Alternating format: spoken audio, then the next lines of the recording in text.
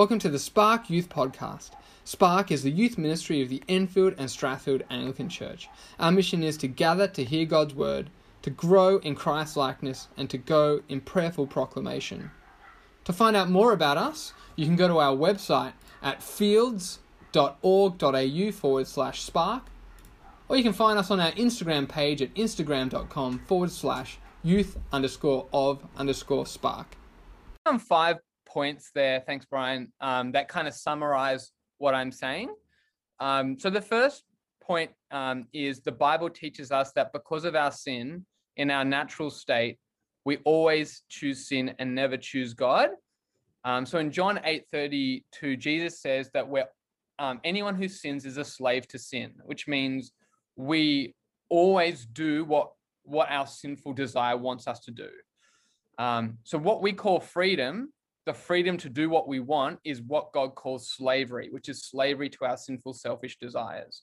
As a result, in Romans 3, Paul says, no one is good, not even one. And he says, no one seeks for God. In other words, this is the challenging thing. There's no such thing as free will in the way we generally talk about it. None of us has a free will to choose sin or choose God. We always choose sin. So then the question is, how does someone become a Christian? This is point 2. God chooses people not because of anything that they will do, but because of his grace. Ephesians 1 repeatedly says that God chose us before the creation of the world according to his praise and his grace. It says before the foundations of the world were laid, that we should be holy and spotless. Paul says it's because of God's purpose rather than anything good in us. In fact, Paul says he chose us to be holy. So any good in us is a result of God choosing us. Ephesians 1:4-8 says, for he chose us in him before the creation of the world to be holy and blameless in his sight. In love, he predestined us for adoption to sonship through Jesus Christ, in accordance with his pleasure and will, to the praise of his glorious grace, which he has freely given us in the one he loves. In him we have redemption through his blood, the forgiveness of sins. In fact, in verse 11, Paul says, God predestined us according to the purpose of him who works out everything according to the counsel of his will. So everything is planned by God and according to his will. And he chose certain people to become Christians simply because of his will. We can't ask any more than that. So that some people might be saved to the praise of his mercy, which Romans 9 says, and other people would be judged so that God might be glorified in his justice. That's what Romans 9, 23-24 says. So God is glorified in judgment and in giving mercy to some. Point 3, we come to place our faith in Jesus because God changes our heart. So how does someone who always choose sin trust Jesus? The promise in the Old Covenant in Ezekiel 36 is that God would give us a new heart by his Spirit. Ezekiel 36 says, I will give you a new heart and a new spirit I'll put within you. And I'll remove the heart of stone from your flesh and give you a heart of flesh. And I will put my spirit within you and cause you to walk in my statutes and be careful to obey my rules.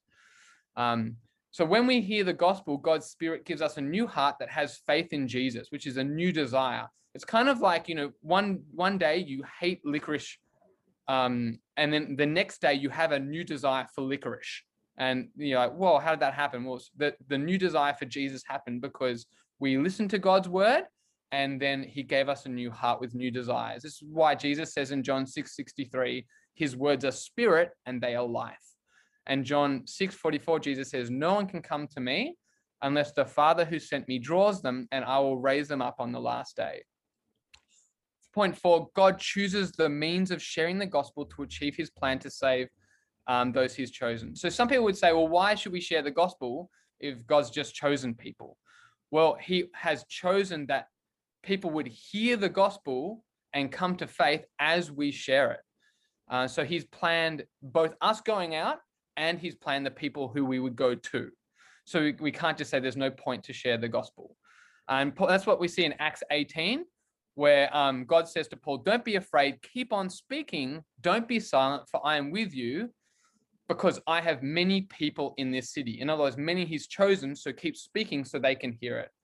And this is good news because if it was just up to us to persuade people, no one would become a Christian because they're dead in sin. Ephesians 2 says, but because God chooses people when we preach, not even the hardest heart can resist. So the fifth point is we must remember God has the right to determine what is right and fair. So we think, well, it's not fair that some people are chosen and other people aren't. And this is what Paul picks up in Romans 9. One of you will say to me, then why does God still blame us? For who is able to resist his will? Who are you, a human being, to talk back to God? Shall what is formed say to the one who formed it, why did you make me like this? Does not the potter have the right to make out of the same lump of clay some pottery for special purposes and some for common use? So in other words, God is God. He has the right to choose what he does with his creation. And the thing is, no one has the right to be saved. All of us have rejected God. And so the fact that anyone's saved, even one person, is his mercy. And that is something we should praise God for. And that's something the Bible praises God for.